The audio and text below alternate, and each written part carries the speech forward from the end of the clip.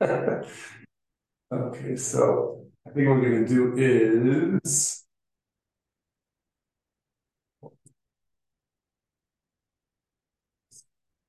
um, is we'll just take a little bit of time and talk about Yom Kippur. Should be Yom Kippur. It's good. They don't get too much. Did you guys go? Did you guys go last night? But But I was there. did people show up? That's the one. People. After Tessa came down after class last night, but she just missed everybody because we let out at 8:20 and I started at 8:30. She was worried that nobody was going to be in. Okay, well, shut up. Okay. So, hopefully, I don't think this is going to take the entire class, but I do want to go ahead and train for you here. Elena, her flight got delayed till 5, so she can join the Zoom. She can. Can't. Great. She's how should she find it? Is it on Canvas? Yeah, I always wondered how to join on. Yeah, I think it's show. It could be part of the syllabus. So, It's okay.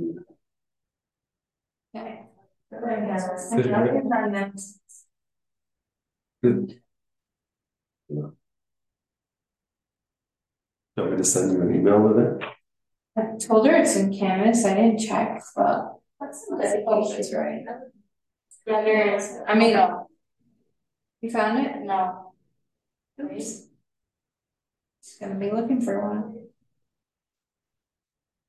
She's also in Midway, so I don't know if she even has service. She should have. There's always. This should have a meeting ID. I'll give you the ID. Okay. 631 936 631 936 4963. 4963. Is there a password? No. Okay. No password. I should make the password no password. And then when people ask, is it password? You don't have it. Hey, what's password? Go. Okay. Teshuvah. Which was the most exciting part, which is whatever you missed. Okay.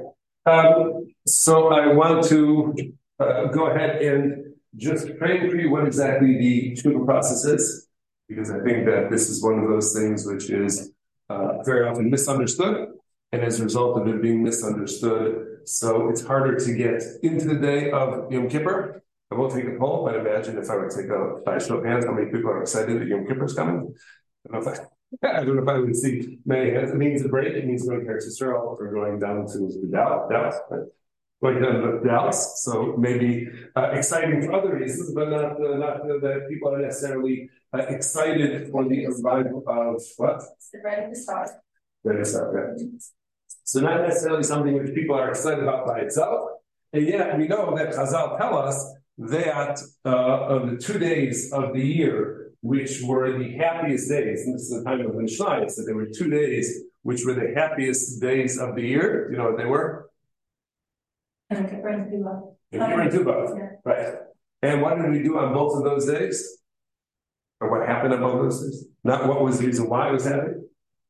That's also they might know looking for Shidduchim, which we would not imagine. Yom Kippur? I guess it's convenient. Like everyone's in the same place. Yeah, not necessarily. You didn't even need to necessarily be in the Beis Hamikdash. There's no reason for anybody to be in the Beis Hamikdash on Yom Kippur other than the Kohen Gadol. Everybody else could just stay, just enjoy the end of the day. It's not like Sukkot where there's a mitzvah of Aliyah l'Regel. There's no mitzvah of Aliyah l'Regel of going up to the Beis Hamikdash on Yom Kippur per se. Although it may be an exciting time just to watch what's going on. If you've never been there, imagine it was probably a matzav, going on. But there was no mitzvah to be there necessarily. But these are days of great joy, and the concept of joy with Yom Kippur. So those usually are not things which we group together. Purim, enjoy, we will put together. Yom Kippur, enjoy, we don't really see it, most people don't necessarily see it that way. And I don't know about necessarily where you daven. I assume it's universal, but there is a practice at the end of Yom Kippur when they're singing the Shana Bab Yishalayim that they sing and they dance in shul a little bit. Yeah. Right. So we're not singing, dancing, hooray, the fast is over, we can go home and we can go, eat whatever it is that we want, and we made it through. It's supposed to be a genuine joy which one is experiencing. Not something which is superficial and not a celebration of the fact that you're going to be able to go home and eat, but it's something which is much more profound than that. And I want to sort of walk you to what that joy is and why the day is characteristically something which is so joyous. Okay, so in order to do this very simple process, all we need to do is understand what Teshuvah is. All right. So, what exactly is Teshuvah? So, any guesses, any thoughts, any things that you've learned before about the Teshuvah process? Yes. Well, I was actually just listening to a shir about it this morning. I didn't even speak yet. Well, for Judah Michelle, do you know what that is? For Judah Michelle, it's like a past, so it was by him, and he was saying that oftentimes Shiva can seem scary, this list of you have to, it's repentance, you have to ask Hashem forgiveness for all these things that you've done, and get overwhelming, but he described it as sense more of Hashem is our Father, and it's okay we make mistakes, and we just want to become close to Him. And so when we do Teshuvah, this can help us become, as a form of us, becoming closer to Him, because we're looking back in our past, but at the same time we want to do better. So the whole purpose is to ultimately come closer to Him through reviewing and saying sorry for what we did. So if you're going to translate Teshuvah in that context, you're correct. You're going to translate Teshuvah in that context. I would say returning your relationship back to Hashem. Restoring relationship. Okay, good. And in the Rambam's his recipe for Teshuvah. So what are the parts of Teshuvah? Or Vidui? Yeah, Vidui is one then. All right, you have to regret what you did. It's not what you're doing. Vidui and right, so you have to do all those parts. All those parts, how do they relate, Minucha, to restoring your relationship with God? It's part of the process. So it's just apologizing to Hashem, and then ultimately you just want to just follow the mitzvahs and be better, and I think that ultimately that will help close the relationship to Hashem. I think it's kind of a cause and just a knee-jerk reaction that happens. So the Rebbe goes ahead and enumerates. He says, do these things, and then if you follow this equation, so then the net result is going to be closer to God. Excellent. Yeah. To return. Return. Good. It's apologizing, but the point is that you've had we're all born with a natural connection to Hashem, and we want to get back to that place, and Teshuvah is a process by which we do that. Okay, good. So we're trying to get back to some place, right? Teshuvah, going back to some place. Excellent. Anything else? No, we got it covered? Okay, that's it. So let me ask you the following question. I'm running through this class. I have a son who was born second year after Shana. Mention that. Happy early birthday. What? Happy early birthday. Oh, wait. Very good. Yes. You're Shana. So, I'm going to go. Yes. Oh.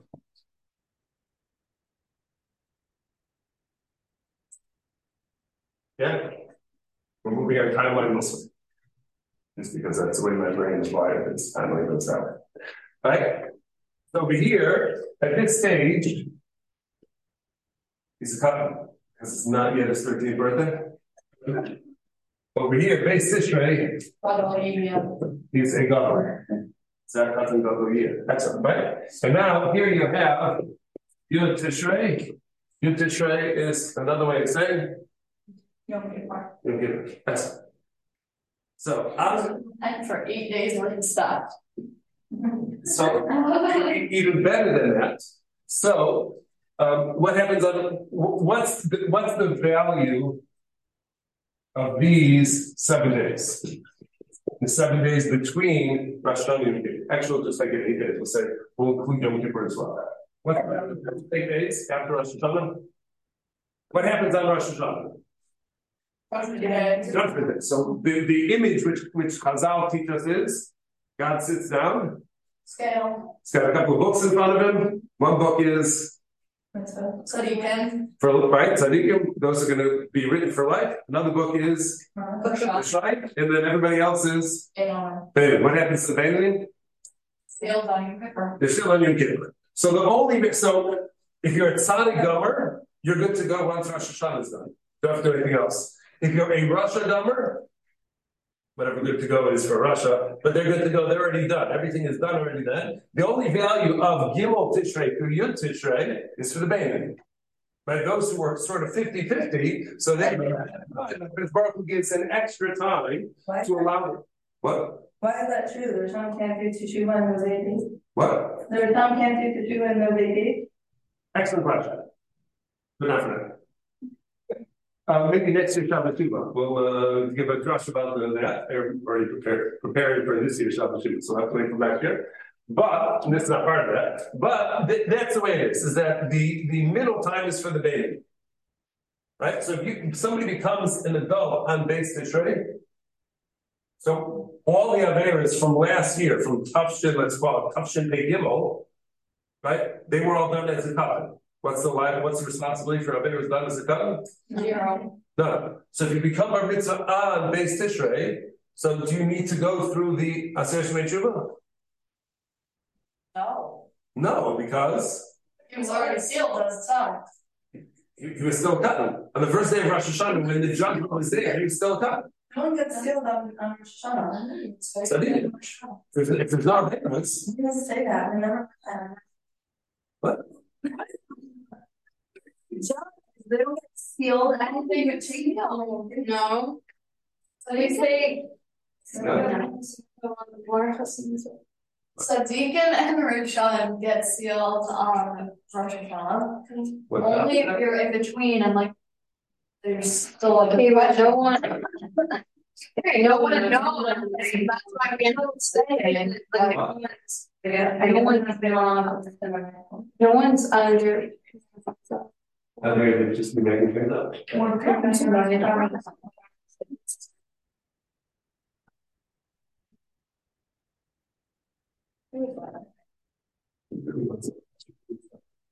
That's okay.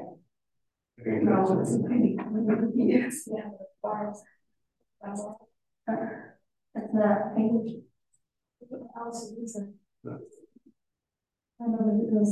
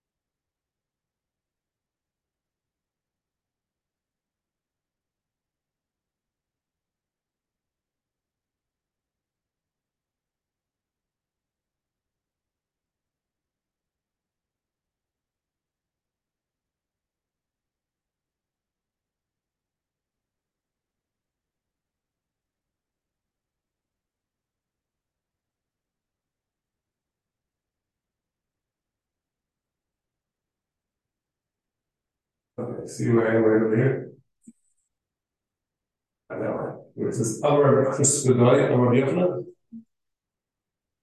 So it says, this is that's line number 16b, right? Don't put something in pocket, right? The three books are opened on Rosh Hashanah.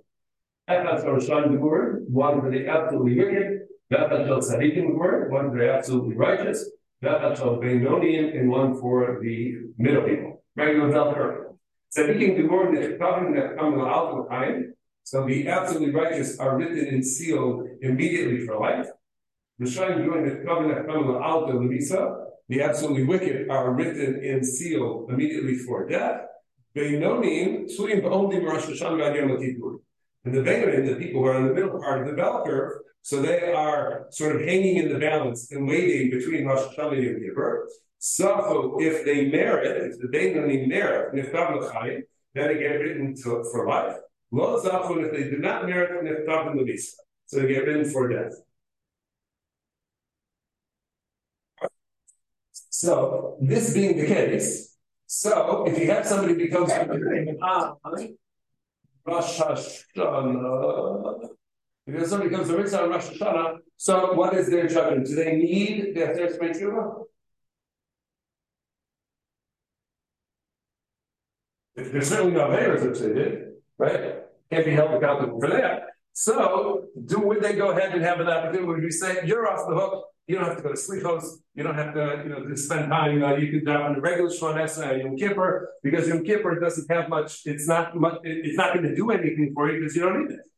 Then what happens if they do Averas during those 8 days? That'll be next year. Next year, that'll be part of Tuftin Eidalin's judgment rather than Tuftin Eidim. So they're already accumulating for next year, but that's not for this year. Right? The judgment that we have between Rosh Hashanah and Yom Kippur is last year's stuff, not this coming year's stuff. So for last year's stuff, and they were still a cotton, so maybe it's an easy shmisi. Yeah.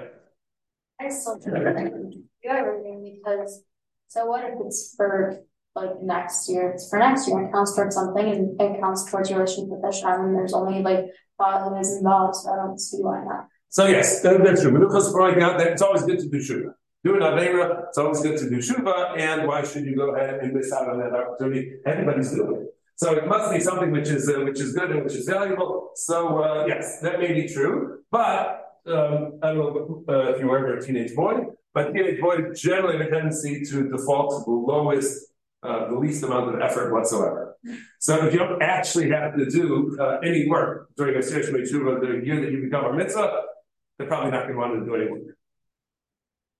Okay, so this is a question which is an important question. So let me ask you another question which is similar to this question, but just slightly different. And here we'll use English dates.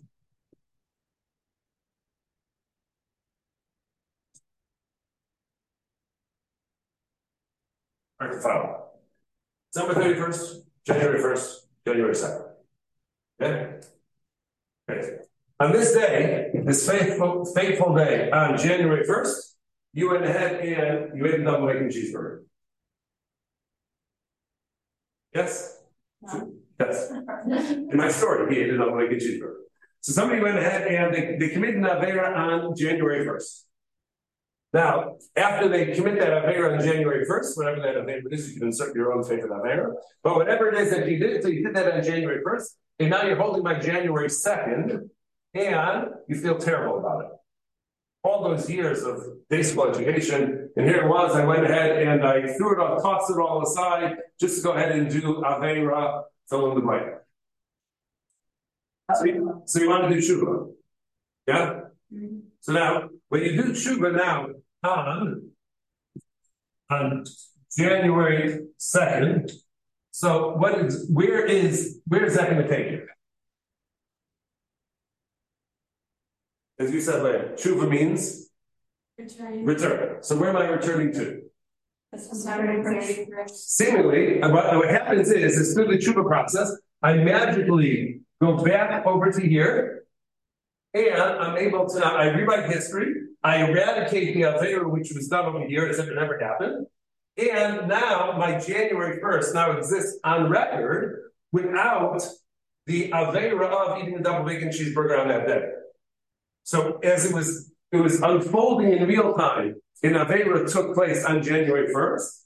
Teshuvah says we're going to go backwards in time, We're going to undo the record. We're going to expunge your record. And now it turns out that on January 1st, there's no longer, you look back at the record, and that the hint of the Aveira, the record of the Aveira, no longer exists. That's a Teshuvah process. So we're standing there on Yom Kippur this year. We say, Achet Shachatanu blank. Achet Shachatanu blank. So all those times that we say, Achet Shachatanu, we go ahead and we clap, and we hit ourselves on the chest, what we're doing is I'm going back to that date when I committed this Aveira. And now by doing the vidu and committing not to do this Aveira anymore, I'm rewriting history. And now it turns out that in Tafshin Pei Gimel, I didn't actually do all of those Aveiras because now the process of Teshuvah allows me to rewrite history. Is that the way we see the Yom Kippur process? The Teshuvah process? Not really. Okay, good. So what about it is not really? Teshuvah also doesn't just erase the Avera, it makes you repent. And you got the 2 weeks. Oh, so good. Excellent.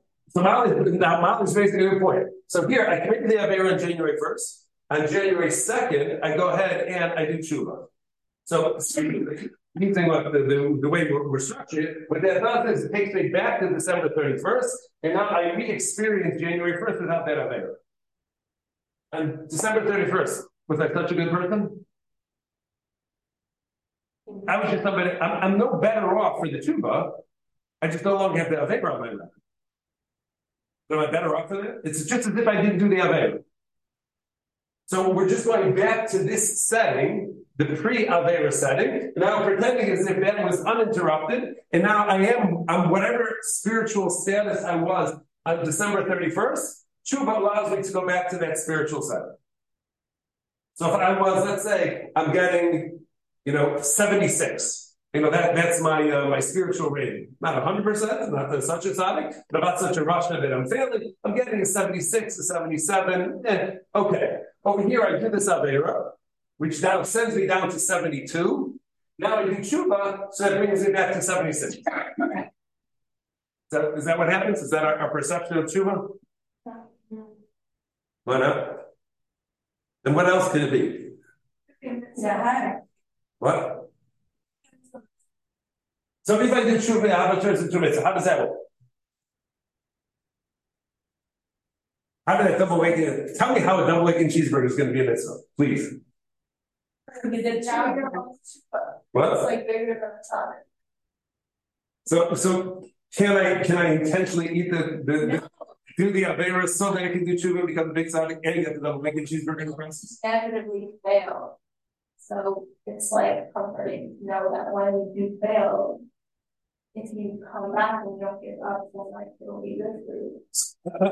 Teshuvah should leave you better off, but based on Leah's definition, where Teshuvah is returning, so how can I return to the place that I was? How can I return to the higher place? I wasn't there.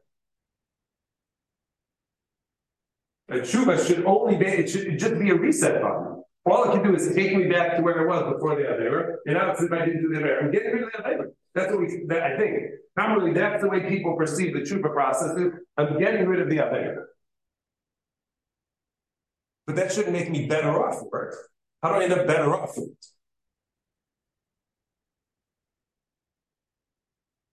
it? Okay, perfect. That's what I want to hear. Okay. So the answer is something which is actually, it's very important, and it's something which is an essential process to be aware of.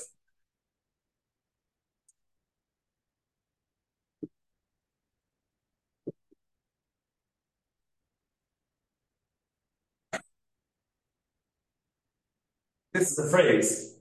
Can't really translate for it because it has to do with plants, which I don't even know what they are. There's a shorish pora roach vilana. Pora is some sort of plant. La'ana is a plant. Yeah. Why is it significant?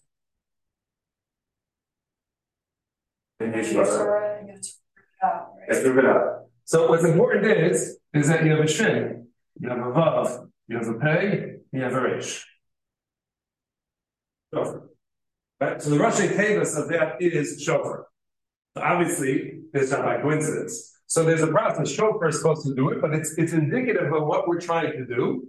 And that is that when we are doing a Teshuvah process, when we're actually doing Teshuvah as designed by Akash Baruch Hu, as the gift that he gave us, which is Yom Kippur, so we're not simply rewriting the record and just taking the Aveira, which was done, off of the record, so that's no longer part of the permanent record. What we're trying to do is trying to do something unique to that, like Malka said, is we're trying to uproot the Aveira from its source. So what does that mean, to uproot the Aveira from the source? What does that mean conceptually? Like, yeah, we won't have to do the drive to do that. What if the drive to do it again? What did you say? What if we do it again? So the simple idea is, I don't know how much of you take care of your lawn, but if you have weeds growing on your lawn, so if you just cut them off at the surface, what happens? They're going to go back, right? The only way to get rid of weeds is you got to get to the roots, right? Or the same thing is true. You can use all sorts of mashal. If you have something which is rusty, and you clean up 99% of the rust, what's going to happen? It's going to re-rust. And if you don't get out, chas v'shalom, all of the cancer, it will come back. Is this like kind of like the concept of Nikias from Mesilas Yesharim? This is related to Nikias, yes. I'm not going to get so spiritual. that's beyond my capacity. But yes, but it's that line. So what exactly does that mean to get into how do you get to the root of the Aveira? Why did double bacon cheeseburger? Because it looks like it tastes good. What's the root of that Aveira? Okay, good. Time. So what's the Aveira? Is the Aveira the time? No. Giving it. Okay. Now I'm going to take off into a different direction for a moment. Eventually, this will swing back around to Teshuvah, and I'll put it into context. There is. Hopefully, you don't know, but maybe you do. Maybe not. I don't know. Don't know what your experiences are, but there's a thing which is called.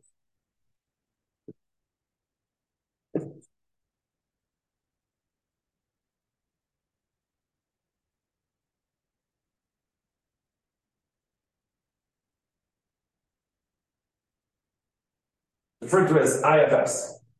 The Russian papers means anything to you? Federal Family Systems? What? Yeah. We did it in school last year. In seminary or? Yeah. Oh, yeah. Really? That like each part of you Parts? right, like works together and like you have to like figure out how to control it. I don't like remember exactly how it works, but You learned about managers? yeah. Firefighters? Yeah. Definitely managers. I don't remember firefighters, but okay. What happens? Little kids believe that they are proficient at everything. Little kids, like my little one wanted a guitar, so we got him like a kid's guitar, and doesn't know how to play, never had no lessons, just strums away. And magically, amazingly, he's able to sing any song to his strum. So he thinks he is the world's greatest guitar player ever because he just picked up the guitar and suddenly he can play every song he knows and sing along with it. Yeah? You've seen somebody like that? Mm-hmm. Every little child, right? Mm-hmm. So now, why do we not find adults doing the same thing?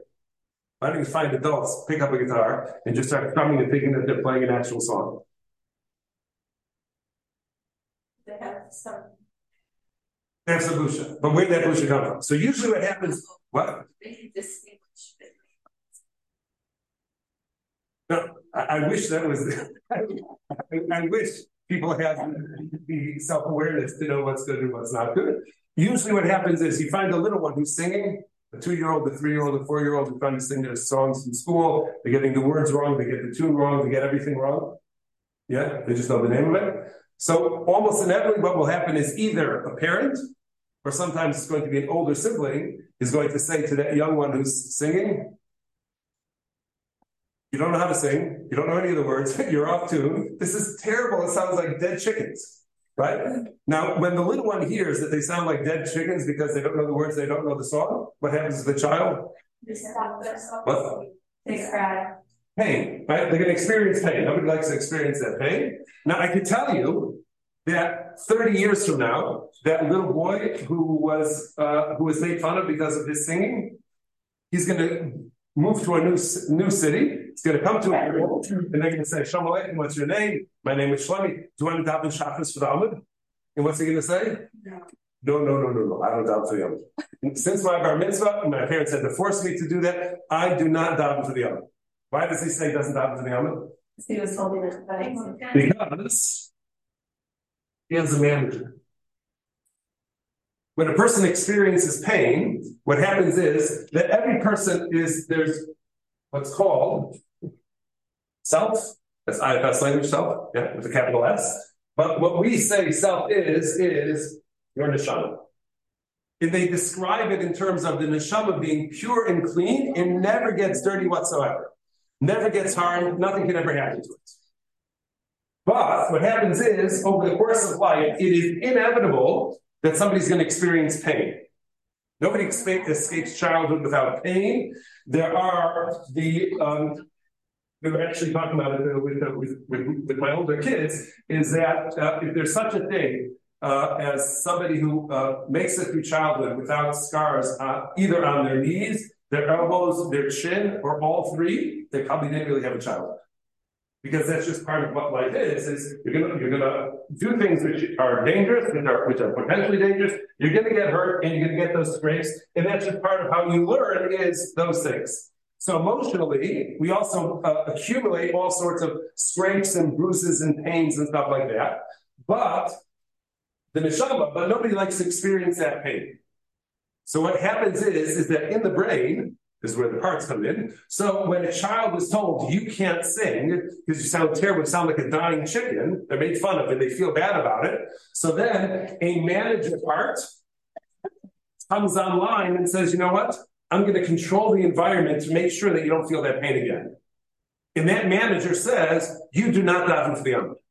You do not get up and shul in front of everybody and sing ever. It doesn't happen, no way, no how. So that manager is now in control over that part of you to make sure that you don't experience that pain.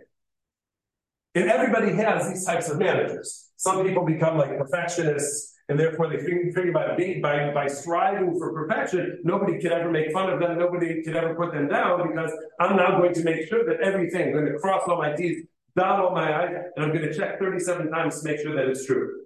So that part which compels a person, which motivates a person to try and make sure to do everything absolutely perfect, so that's not an expression of neshama, that's a manager. The manager says we need to control the environment to make sure that you don't experience this pain. You have to dress a certain way, you have to behave a certain way, you have to look a certain way, all of those things which we do in terms of like peer pressure. So succumbing to peer pressure, giving into peer pressure is a manager saying, you don't want to look different. You don't want to be that person. Everybody else is talking about that they're so different that they can't sue and that they're whatever they're going to be. So you make sure that everything that you do is exactly the same. Exactly the same with everybody else. So we have all sorts of managers which are there to control the environment to make sure that we don't get hurt. Now, there's always a backup plan. What happens in the event that you try to control the environment and you failed? So that's where firefighters come in. Firefighters come in, as the term implies, when there's a fire, you need an emergency situation. Emergency crew comes in, and they need to put out the fire. So when the manager failed, and the person experienced pain anyways, then the firefighter part comes in and says, let's go ahead and let's put out the fire. So types of firefighters which exist, typical types of firefighters, common types of firefighters, are those people who drink too much, those people who take drugs, those people who engage in behaviors which are designed to numb you or to distract you from what's going on. Sitting 20 hours a day on your phone is a firefighter. There's a pain which a person is experiencing, and they're trying to distract themselves from their So this is something where the firefighter comes in and says, we can't allow the fire to just continue to burn. We have to figure out how to get it out as quickly as possible. Distraction or none. So that's not good. What? So that's not good. So it's not good. It's not good because of the thing itself. It's not good because it's not an expression of the neshama. Those behaviors don't represent the authentic you. Those behaviors came online because either it's a manager trying to control the situation. All parts are good for the specific job which they were designed to do, but when they take over and they begin to run the system, then they become bad. Because anything else other than the neshama being in charge means that there's still some sort of a lack of equilibrium. Person isn't balanced yet. The person isn't authentic with themselves. So anytime you have a manager who's in charge or a firefighter who's in charge, that means the shama is not in charge. That means the person's not being their authentic self. They're not being their real authentic self. Now, these types of things, so we interact with our managers and our firefighters almost all the time. Because we're doing things because we live in this fear of saying the wrong thing, doing the wrong thing, somehow being called out for being different. One of the most powerful emotions that people have is shame. Shame is, we're wired in the brain to not respond well to shame because the Baruch Hu wired us that we cannot live independently. Nobody can live all by themselves. Nobody can live all by themselves and survive. The only way to survive is you have to be connected to other people. Shame triggers that fear that I'm going to be thrown out of the group. And if I'm thrown out of the group and I'm disconnected, that is the scariest thing that a person will face. And therefore, we will do what we can in order to avoid shame. And that's why when we have the fear of shame, that's where, for example, managers are going to come on. They're going to say, as much as you think this dress looks good, you can't actually wear that because what is everybody going to say if they see you wearing that dress? So just forget about it. Don't buy that dress. Don't do it. You want to pursue this hobby? You pursue this hobby. Everybody's going to make fun of you. And you're going to be that one that everybody's making fun of. And therefore, don't sing, don't play the musical instrument, don't draw, don't do whatever it is that you want to do because shame is something the manager who is overseeing shame is so strong that it cannot tolerate that you would experience that. So we suppress these parts of it out of that concern for the shame which is there. There's a fellow, any of you are education people? Over special ed? Okay. There's one of the more famous, there's famous people like that, but there's a famous special ed teacher named Richard Lavoie. Some of you would know the name. But he was in charge of a number of, I think, residential facilities where kids had to go away because their special needs were so great in terms of their learning. So he talks a lot about this idea. He said that as children are waiting to get on the bus, to go to school, he said they all pray the exact same thing. It's a universal prayer that all kids getting on the bus say, and that is, it's very short, it's to the point, it's, oh God, don't let it be me today.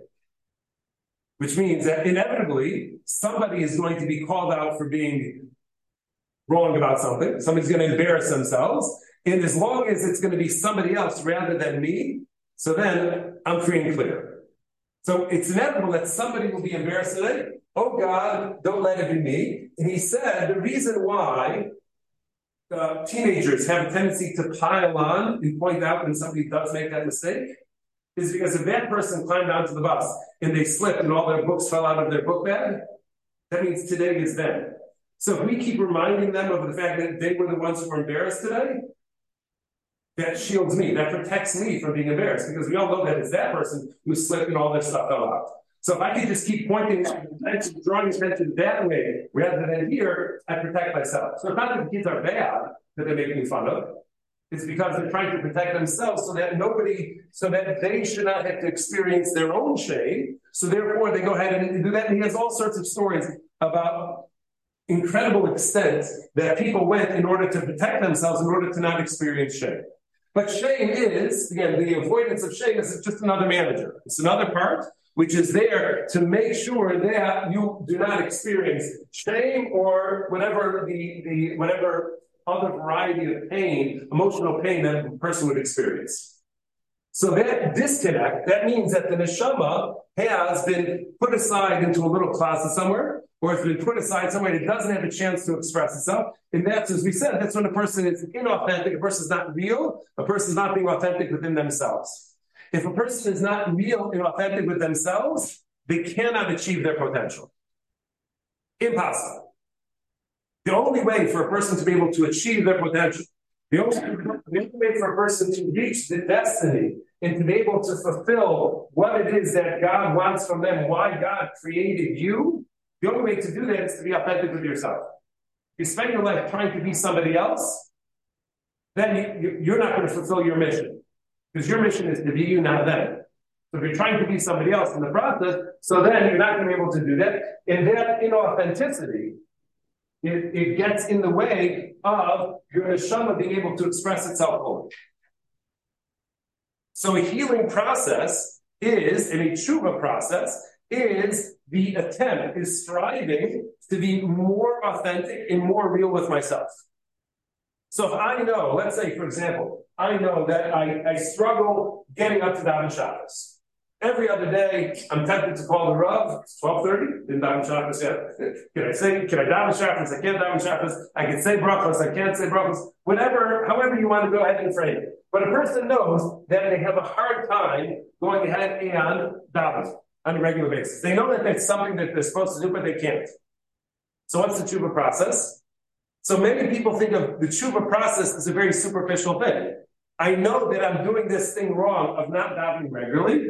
I need to bear that I'm not davening regularly. I need to make a commitment that I will daven regularly, and I need to start davening regularly. Right? There's the charata, there's the kabbalah ala asid, there's the aziva sachet, and then there's the vidya. But not davening regularly is a symptom. It's not the real thing, which is at work over here. The real thing is not the real issue. Is not what we see above the surface, which is the fact that you're not davening.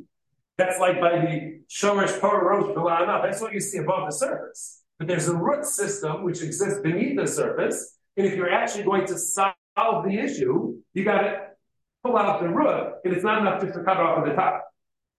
Because even if you go ahead and say you start davening regularly, you haven't pulled out the root, which was the cause of that. Why are you struggling to get up in the morning and to daven regularly? You know that that's what you're supposed to do. You know it's something that you can do. So if it's something that you know you're supposed to do, and you know that it's something that you can do because you have done it before, why aren't you doing it? It could be because you want to sleep, but even that is really just a superficial answer, because you could go to sleep earlier. Why not go to sleep earlier? I never said it's the beginning of a good day starts with a good night's sleep. Right? So why aren't you doing it? Why are you finding yourself every night? Parents are quiet down. It's 11:30. Go to sleep already. You got school tomorrow. 11:30. That's when the parents are trying to sleep. And it's, so why is it that that's such a struggle? Because there's something much deeper about your relationship with davening which is getting in the way. Why aren't you connecting with davening? If it was something that you needed to do, something you were excited about, but the example that they would always give is, if you have a flight at 5:30 in the morning, are you going to get up? You're on your way to Eretz Yisrael to hopefully get there in time for service. So, and you need to wake up at 3:30 in the morning in order to make that flight. Did you get up? Absolutely you can. So you have the ability to get up early and to get up on time when you need to. But you are struggling when you go ahead and then you're trying to apply that to davening. So that means that there's something going on in terms of your relationship with davening that needs to be addressed, not simply waking up in the morning. It's not getting a better alarm clock. Getting a better alarm clock is a band-aid. Maybe it'll work, maybe it won't work. It works for a couple of days. Then you sleep through the alarm and it just annoys everybody else in the house. Because if you're not motivated to get up, so then you're just going to go ahead and you're going to sleep through it. So the teshuvah process is to figure out what are the managers who are in charge, what are the firefighters which are in charge, what are they protecting me from? Because managers and firefighters are always there to protect you. it becomes imbalanced because they begin to dominate the system. They take over the leading role when they're supposed to be a supporting actor. So it's bad in the movie or it's bad in the drama if one of the supporting role people decides that they're going to be the lead actor, and then the lead actor has to step aside. There's a reason why this person is the lead and this person is a supporting actor. And if they mess up their roles, then the whole thing isn't going to make any sense. So the Teshuvah process isn't simply addressing a known behavior. The real Teshuvah, the deep Teshuvah, is when you go ahead and figure out, why am I doing these Averas?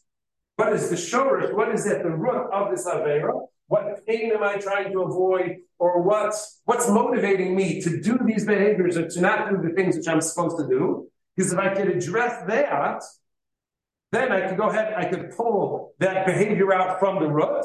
And then now I'm going to get closer to self, capital S, or as we would say, I get closer to my neshama. And the closer I get to my neshama, the more my neshama is what people are going to see about me. The more my neshama is what I project outwards. So that's the more authentic I am. And then that's what allows me to be ultimately connected with HaKadosh Baruch Hu. Connection to HaKadosh Baruch Hu, Dvekus with HaKadosh Baruch Hu, happens when we are authentic with ourselves and we embrace every part of ourselves. Not trying to suppress, not trying to pretend a part of us doesn't exist or wish it out of existence. That never works. Authenticity is when I'm capable of embracing who I am with all of my strengths and with all of my challenges. I mentioned that my new favorite term, Flawsome. Flawsome. No? No, what's that? Well, awesome together. Hold on, find out. Is it a pointer? I saw somebody else. I wish I was so creative like that to make it up, and I'm not. Flawsome. It's an adjective. An individual who embraces their flaws and knows they're awesome regardless. Yes.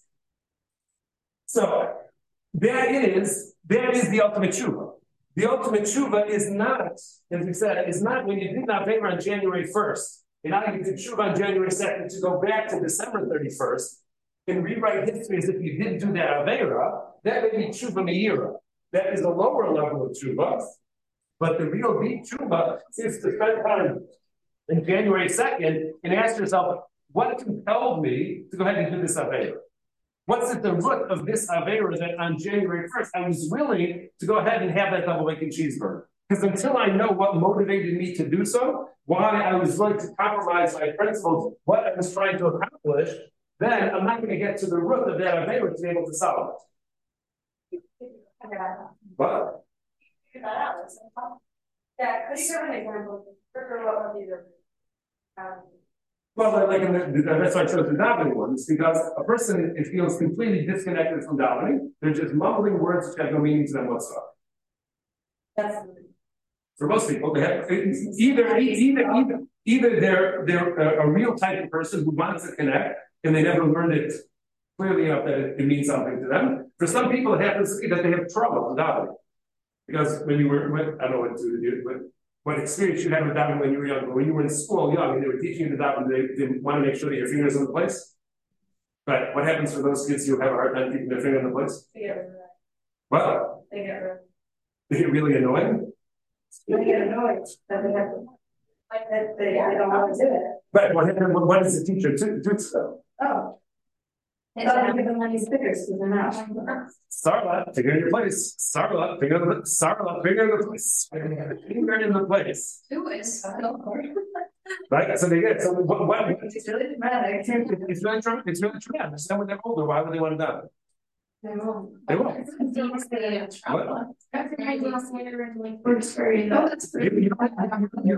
have to remember the event itself, or you don't have to remember the series of events. But in the brain, it already knows that I have a negative association with that. So I just figure out what it is. Just figure out what it is. So usually you know, people with the ones who created that the Shama, the self, by and large, they can tell you. I had a conversation with a girl who was, horrible trauma that she experienced, and we're talking about a particular behavior which she did. And I was amazed because I'm not a trained therapist at all. I was amazed that I was able to take her back, and she understood exactly why she was doing some behaviors that she's doing. She was like all upset about what she had done, and it was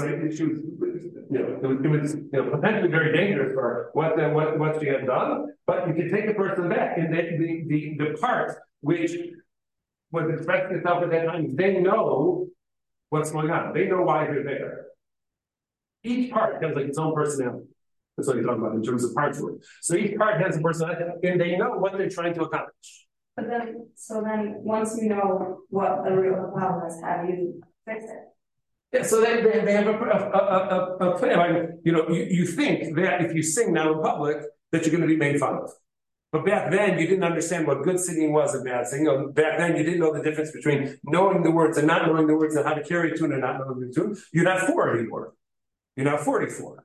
And now you can decide when you can learn the words, you can learn the tune, you can practice, and you can do it proficiently.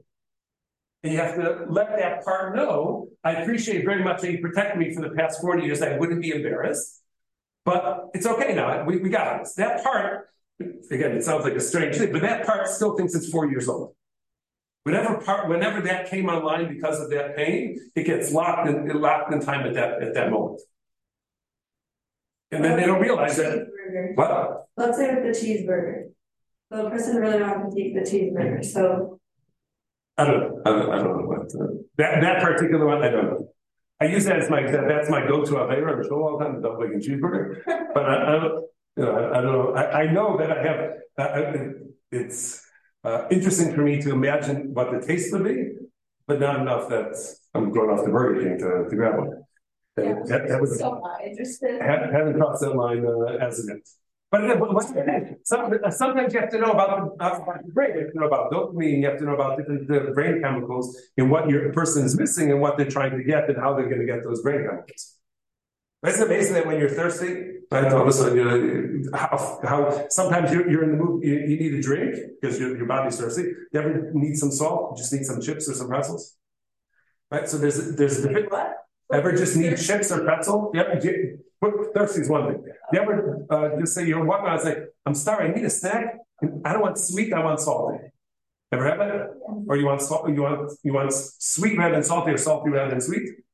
So the brain knows that you're short on some chemical. It says you need to have this, and therefore I'll just have you think about pretzels, or have you think about chips or something like that, and that's how I'm going to get you to do it. So I don't have to send you a direct message. It just registers in your head. Oh, I'm in the mood for chips. That's what cravings are? Yeah. It's the brain telling you we need more of this. What? It could be for those things. If you need salt at a time, so it's always because you need something. Huh? It's always because you need something. Where else does it come from? Where do these magical thoughts come from? Well, yeah, because when you deprive yourself of something, then your body goes into hunger, strike, survival mode, and it wants you to eat tons of it. But if you just constantly satisfy your hunger, it's in a healthy way. There's a genetic component to it, believe it or not. Whether or not where your ancestors lived, and whether they had plenty of food or they had little food, how your body stores food or doesn't store food, whether there's there's all sorts of different factors which come in. But generally, the brain is able to figure out exactly what it needs, when it needs it, and send the necessary signals for you to get it. That's the way it is. So the brain is very smart, but if you sit down and you're honest with yourself, so you can figure out a lot about your motivations and your behaviors based on this model. But ultimately, all of this whole thing, IFS, and this whole process of Teshuvah is to get you ultimately to be honest and authentic with yourself. Authentic and real with yourself. Because once you are authentic and real with yourself, that's when you have the capacity to connect to HaKadosh Baruch Hu. Tzvekas cannot take place. Tzvekas with HaKadosh Baruch Hu cannot take place while you're being somebody else. If you're acting like somebody else, you're trying to be something that you're not, it's not going to happen. Anytime there's a disconnect internally within who you are, that means that you're going to have a hard time connecting with other people. Your interpersonal relationships are going to be impaired, and certainly your relationship with the Kodesh Baruch Hu is going to be impaired. I don't need to know what it is. Do all of you have behaviors that you know you should do or you should not do, and yet you're struggling to be able to do it? Yeah, of course. Yeah, of course. Right. So what's up with that? You know what I'm supposed to do? What's the point? Why is it so hard? Nobody has a relationship. What? Nobody has a good relationship. So it's not on or off. It's not a switch. It's a dial. And in some ways, why do you connect with some people you don't connect with others? Why does that happen? It's like a puzzle. So what are those components which fit together, don't fit together? How am I supposed to know? Huh? How am I supposed to know that? So we by and large connect with those people who we don't perceive as a threat. Those people we connect with, those people that those people that you meet. The brain is an incredible predicting machine. In a fraction of a second, you meet somebody for the first time, and you've already shots them up, as they say. You've already evaluated them, whether this is a person who's a friend or a foe. And then you decide, when you showed up at seminary, there's all those new people that you never met before. How do you decide which ones you're gonna talk with and which ones you're just gonna avoid? Talk with all of them. So the brain tells you, the brain is able to look out and see certain characteristics. We don't even know what they are, because it could be the way their eyes look, it could be the way their nose look, it could be all sorts of things. But we look at a person, the way they're sitting, the way they're standing, the way they're dressed. When we look at a person, immediately the brain makes a judgment of them, whether friend or foe. Before consciously you've even figured out what they're wearing, the brain has already decided whether you're comfortable or uncomfortable with that person. And that's based on experience. It's based on the experiences we've had with other people with those particular traits. Do they make you feel comfortable? That's a potential friend. Do they make you feel uncomfortable? There's another person back in third grade who wore that same shirt, the same color combination, and they made fun of me and they bullied me. And now, 10 years later, I'm in seminary, somebody's right there. No. I don't click with that person. What do you mean you don't click with that person? How do you know you don't click with that person? I don't click. It's not for me. So that's going back to that time when whoever that was went ahead and bullied you. And that's the way the brain works. So if I bite my nails or crack my knuckles, that's not I know I should stop. But is that coming from trauma? It's coming from pain. People I don't want to use the term trauma, avoiding the word trauma by and large, just because it's a scarier word. So it's just about pain. Someone has pained me, so now I crack my knuckles. Right. A nervous head. What's a nervous head? Why do people go like this? It's not nervous. It's just what I do. No, oftentimes those types of repetitive motions that people do. People crack their neck and people crack their fingers and do all sorts of things. So usually that's the way of unloading nervous energy. Yes. No, it's not just that the knuckle needs to be cracked. There's a nervous energy inside, and that's how it gets released. Body language people will tell you that. That you're interviewing somebody, you're talking to somebody, and they do a repetitive motion again and again, right? It can be.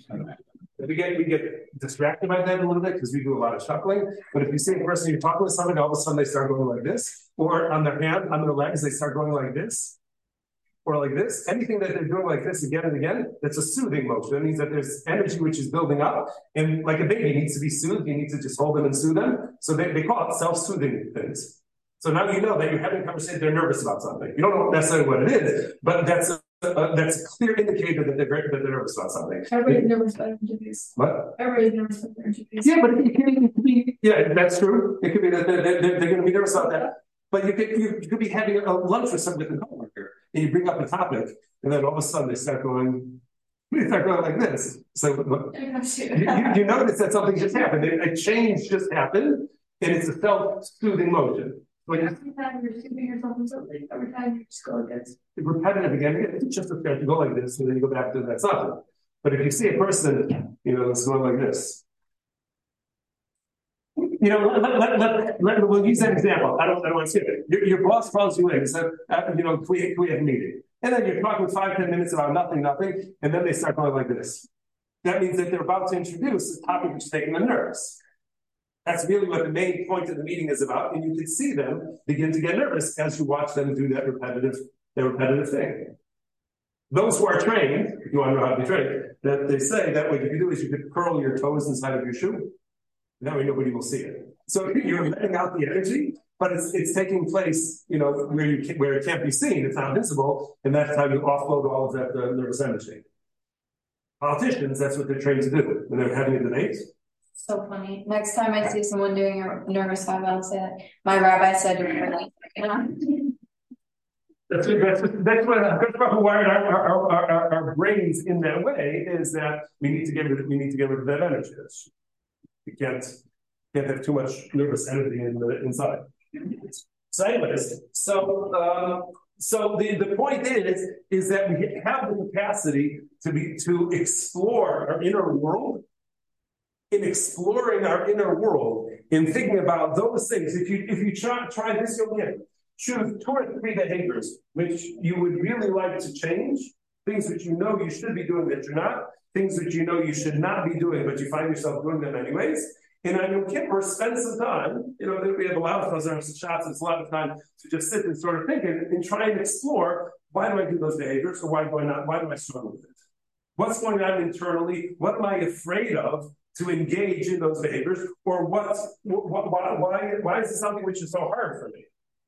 And if you are willing to be honest with yourself, you'll know what the reason is. You'll know what the impediment is. You would know why you're not davening, because it's just boring to you, or because you had a hard time in school when you were supposed to be davening.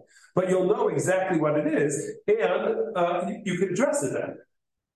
It's possible to go ahead and address, but that ultimately is what Teshuvah is. I'm getting back to the return. So we're turning, when we say Teshuvah is returning, we're not going back to pre the Aveira, to the moment right before the Aveira, that's what I'm going back to. That's not going back far enough.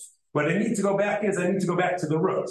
I need to go back to my neshama, and I need to allow my neshama self, but I need to allow my neshama to emerge and now be the being which is going to guide my behavior. And when I can do that, then the simcha, the joy of Yom Kippur, is the fact that now that I've discovered myself, now that I've returned to my authentic myself, I've returned to my neshama, now I have the potential to be able to connect up and grow to the power.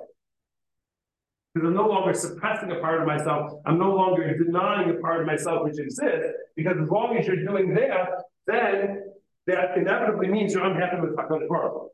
He's the one who created this for you, who gave this to you. So if you're denying and suppressing a part of yourself, that's going to create a barrier which is going to not allow you to connect with HaKadosh Baruch Hu fully.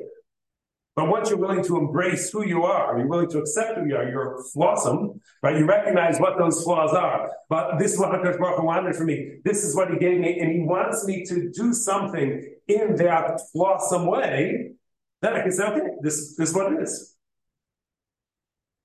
Right? The Gemara tells a story of one of them, all right, went up to somebody and said, I don't think I've ever seen somebody as ugly as you.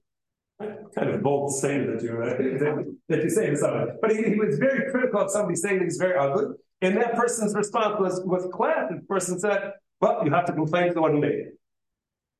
Which obviously is God. And Amora took that and it was, felt terrible remorse and regret over having said that, because the person was right. That person was flawsome. He knows that there's something about his appearance which is not typical. But he said, I didn't do it. I didn't ask for this. I didn't order it. This is what HaKadosh Baruch Hu made me. Obviously, He made me this way for a reason, and I have to accept it.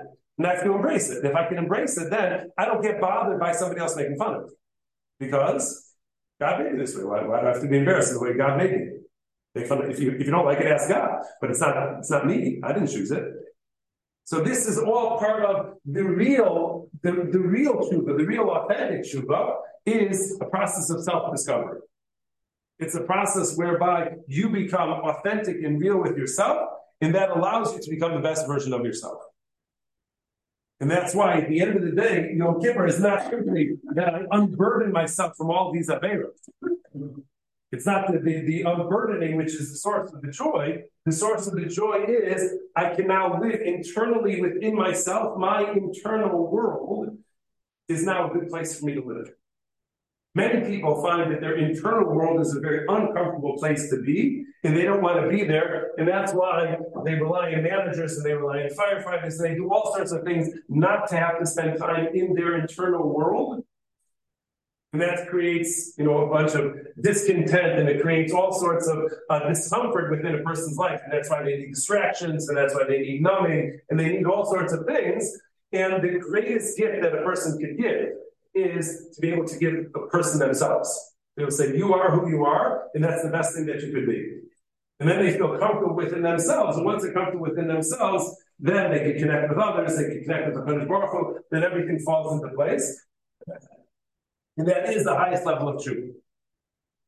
The highest level of Teshuvah is to be authentic, to be real with yourself, without a concern about what others are saying or doing, or what they may not be saying or doing. You're good within yourself. But it's an avoda. It's a lifetime worth of avoda to be able to reach that point. But that's where the real Teshuvah lies. That's ultimately what we're Teshuvah. Okay? Now, so after Yadif, whenever we return again, so you guys will tell me how successful you were at not even necessarily repairing. That's the thing. On Shabbos afternoon, we'll talk about that. But it's not necessarily repairing what needs to be repaired, but even being able to identify and know what the source of that thing is, which is getting in the way. Just knowing that already puts you way ahead. All right? All right. Mark, sing it over. Are you sure? And we will see you back in the case. You want me to be on? If I make it. If I make it, I will already. I get to sit. Actually, I might be going to home. Yeah. Very young. Yeah, it's very well. Yeah. After make it. Really don't know if I had any hunger. I was so exhausted. No.